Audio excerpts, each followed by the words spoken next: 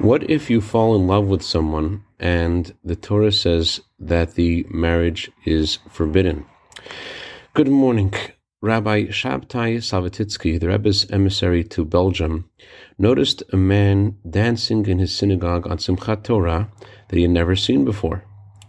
And he danced with this man, and then he invited him to come after the holiday to study some Torah.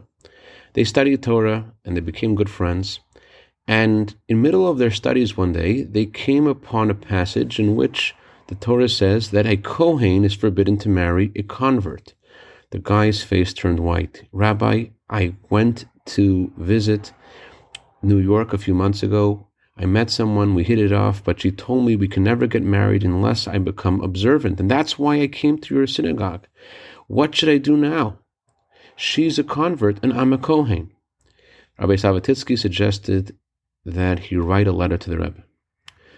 The Rebbe's response was sent to Rabbi Savatitsky, and they studied the Rebbe's answer together. The Rebbe said, the Talmud says that 40 days before a baby is born, there is an announcement in heaven. This child will marry this child. So the Rebbe said, if this person was meant to be your soulmate, either you would have been born as a non-Kohen, or she would have been born as a Jew. The fact that she was born and became a convert and you were born as a Kohen, that indicates that she was never meant for you in the first place.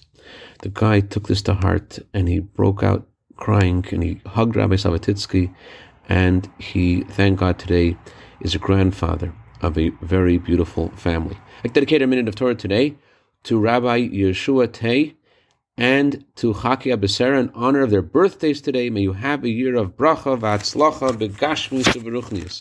Have a wonderful day.